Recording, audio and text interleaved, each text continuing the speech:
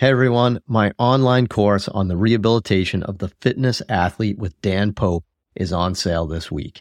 If you want to work with higher level fitness athletes and help people get back into the gym after an injury, this is the course for you.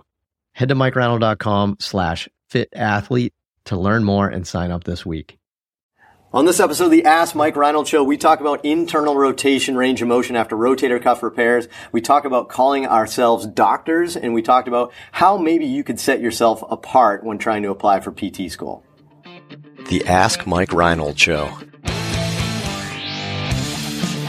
Helping people feel better, move better, and perform better.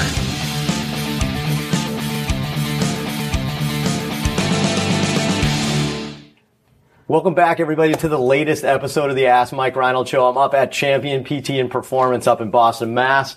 Lenny Macrina here. What's up? Is here. I think we have the wide lens on today. I think you're in there pretty good. Lenny Macrina is here. Dan Pope, Dave Tilley, everybody's in the house. We got a new PT student today.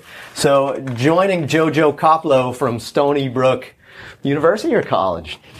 University. What's the difference again between university and college? Somebody tweeted this. Yeah. Stony Brook University. Every single episode. JoJo Koplow is here, and we have a new student from the University of Kentucky, Travis Stepp. Ladies and gentlemen, let's give a round of applause for Travis. So speech. I don't think we don't have an official nickname, right? Like yesterday, I had an epiphany and T-Bone came out. Steppenwolf. Just Steppenwolf. I don't know if that's a bad thing. KFC. Kentucky. Fried chicken. Kentucky. Steppenwolf. Kentucky Fried Cartilage. Awesome. What? Anyway, we're here answering some awesome questions from you guys again. So we got 3 awesome questions for today. JoJo. Who's going first? This was last week. Oh, good point. That's true. So JoJo Koplow, take it away, brother. All right. Nick from Dallas. Hey, Mike and crew. We have a surgeon that insists on pushing internal rotation, passive range of motion, very early in the post-op rotator cuff repair protocol to achieve behind-the-back mobility. I thought I read something that aggressive internal rotation can put stress on the healing repair and internal rotation range of motion.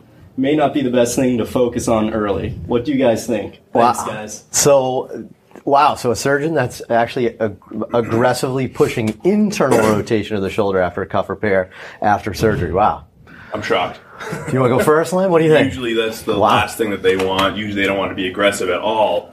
Just biomechanically speaking, if you think of the line of pull of the cuff, like that's probably one of the last things you want to do is put somebody into internal rotation if it's a traditional supraspinatus or infraspinatus repair, which is probably 95% of what we see versus the subscap. Subscap, maybe it's a different story, but I wouldn't want to push that. To me, that comes eventually. That's the last thing I typically work on is the internal rotation, extension, horizontal adduction movement. So to me, it's external rotation, it's flexion, and just kind of keep the capsule mobile as much as we can through passive and active assistive movements early on in the process. And you said because the doc wants to emphasize behind the back. Yeah, I don't know what the emphasis is. To me, it's just putting the repair in jeopardy. It's got to be tucked in. Behind the back is a long-term functional limitation. That's pretty common, but for a reason, right? Because we're nervous about it a little bit. I mean, that behind the back up there. I mean, I think I wrote that article like almost 10 years ago now. It was like one of my beginning articles, like my 5 least favorite exercises,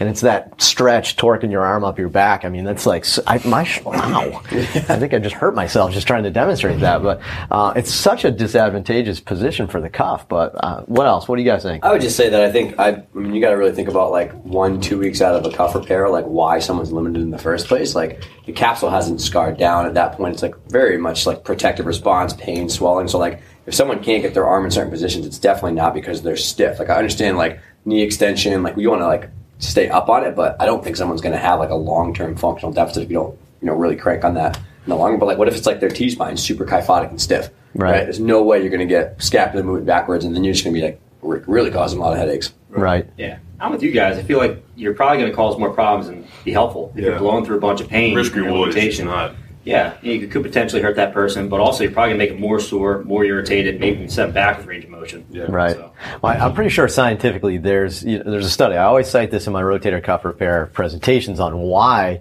we do external rotation.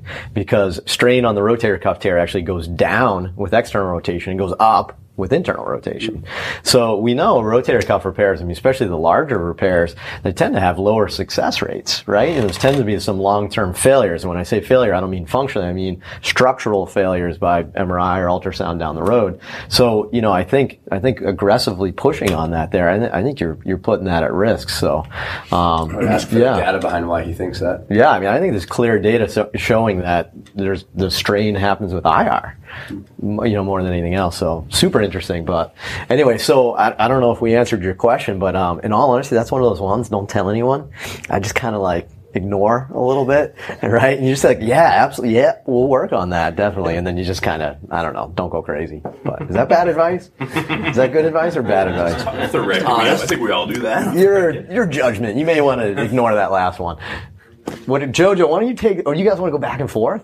Wow. You want to do that? Sure. All right, T-Bone, swing away.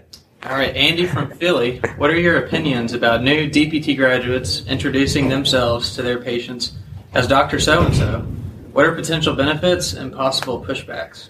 Oof. All right, so new grads calling themselves Dr. So-and-so. I assume you mean their name, not so-and-so. Unless your name is so-and-so. Yeah.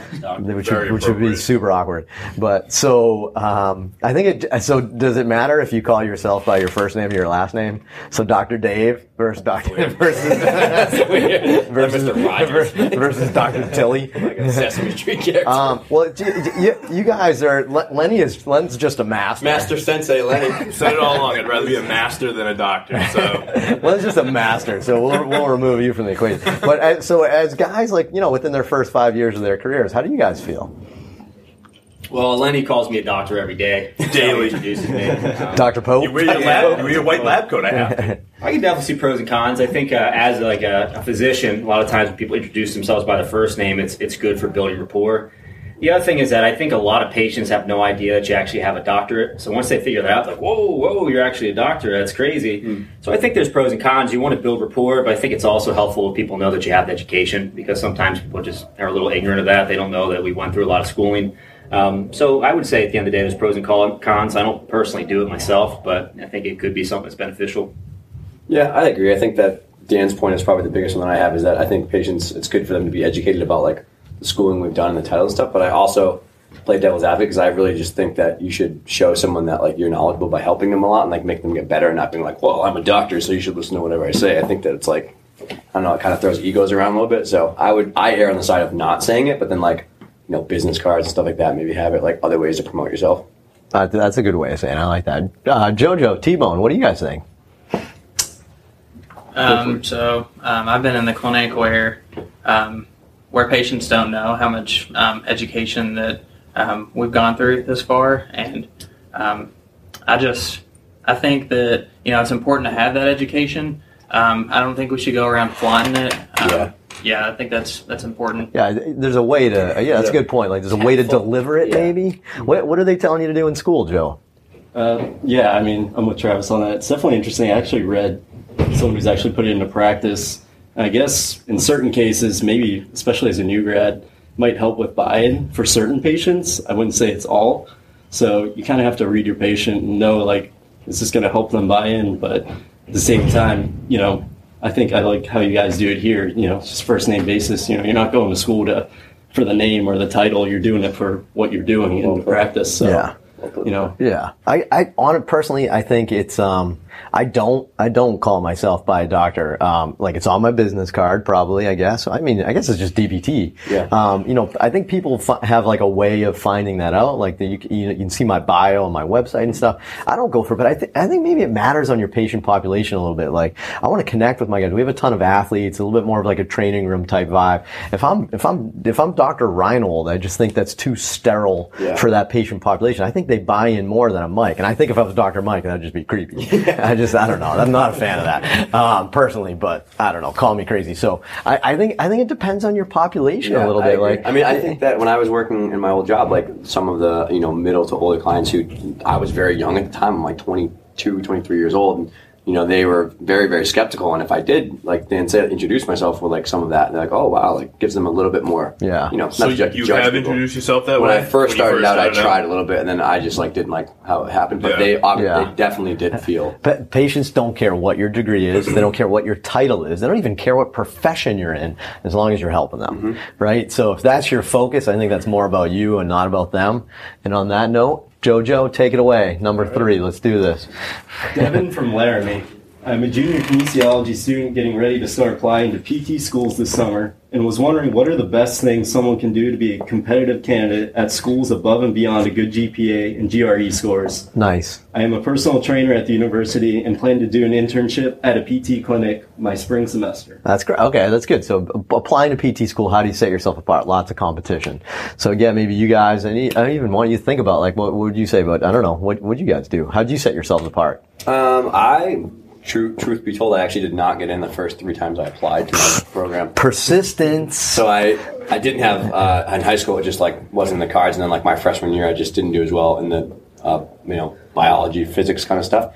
And then I just took the classes and then like did well enough. But I think that I was well-rounded. I wasn't just like an only academic. I had sports. I had some other background stuff. I had some other things I had done. I think a lot of schools are realizing that to be good in the profession, you can't just be an academic, book studying, crushing all your tests. You have to communicate with people. You have to be able to spread your time out and know what's valuable to continue education. So I think more teachers that I have talked to have said that they kind of try to find people who are good academic, but also like good personal soft skills. Yeah, so well-rounded. You want to see on your resume that you've done activities where it's clear you need good communication skills. Maybe the emphasis is on communication skills. What do you guys think, student-wise? How do you guys get into school? Because I'm shocked. Personally, but how do you guys get accepted? So honestly, what separated me was the amount of hours I had in the clinic. I think that just showed some grit that I'm willing to put in. I like that. I love grits. Hours. Grit. So that's I don't like every grit. school looks for different things, but I think that was sort of my way of going about things. If you're going to put that much butter and salt and pepper on something, you don't like grits. Lobster too. Anyway, Joe, how about you? How'd you get in? Yeah, I mean, I think Travis is right. I think grit's a part of it. Showing that you have a commitment to learning. This is like do you put something bacon you truly want in your do. grits? I don't. I put bacon in my Brussels sprouts. On that note, bacon is bacon. Yeah, so I think if you show that this is truly something that's a part of your passion, you have a reason that you want to be in this, and I don't know about other schools. I know some schools don't do interviews. My school did do interviews, so if you're shining in the interview too, and you're like, they see it, they'll read through you that this is something you truly want to do, that you're fit for this. So if you have those components, Awesome. Yeah, I think that nailed it really well. And I actually, other than Travis's use of the word grit, I think the hours. I think the hours is huge, right? I mean, if you're looking at an applicant that's actually, didn't just do those those fake 20 hours that you need, and you actually said, no, I worked there for 2 summers in a row because I'm passionate about that. I think that pops. So anyway, thanks so much, guys. Another great episode. Some awesome questions. Go to MikeReynolds.com and click on the podcast link and ask us more great questions. PT, fitness, sports performance, business, baseball, gymnastics, CrossFit, whatever you guys want to talk about. Ask us some great questions. There's some good ones. And head to iTunes and rate and review us. We'd really appreciate that. And we'll see you on the next episode. Thanks so much for listening to the podcast. If you have a question you'd like us to answer, head to MikeReynolds.com/podcast and fill out the form to submit your question. If you enjoyed this podcast, please subscribe, rate, and review us on Apple Podcasts, Spotify, or wherever you listen to your podcast. And please share this with your friends to help spread the word. It would really mean so much to us. Please check out all my online courses, articles, newsletter, and more at MikeReynolds.com. There's always a ton of great perks for my newsletter subscribers. And be sure to check for my other podcast, the Sports Physical Therapy Podcast, where I go deep into topics and interview leaders within our field. See you on the next episode.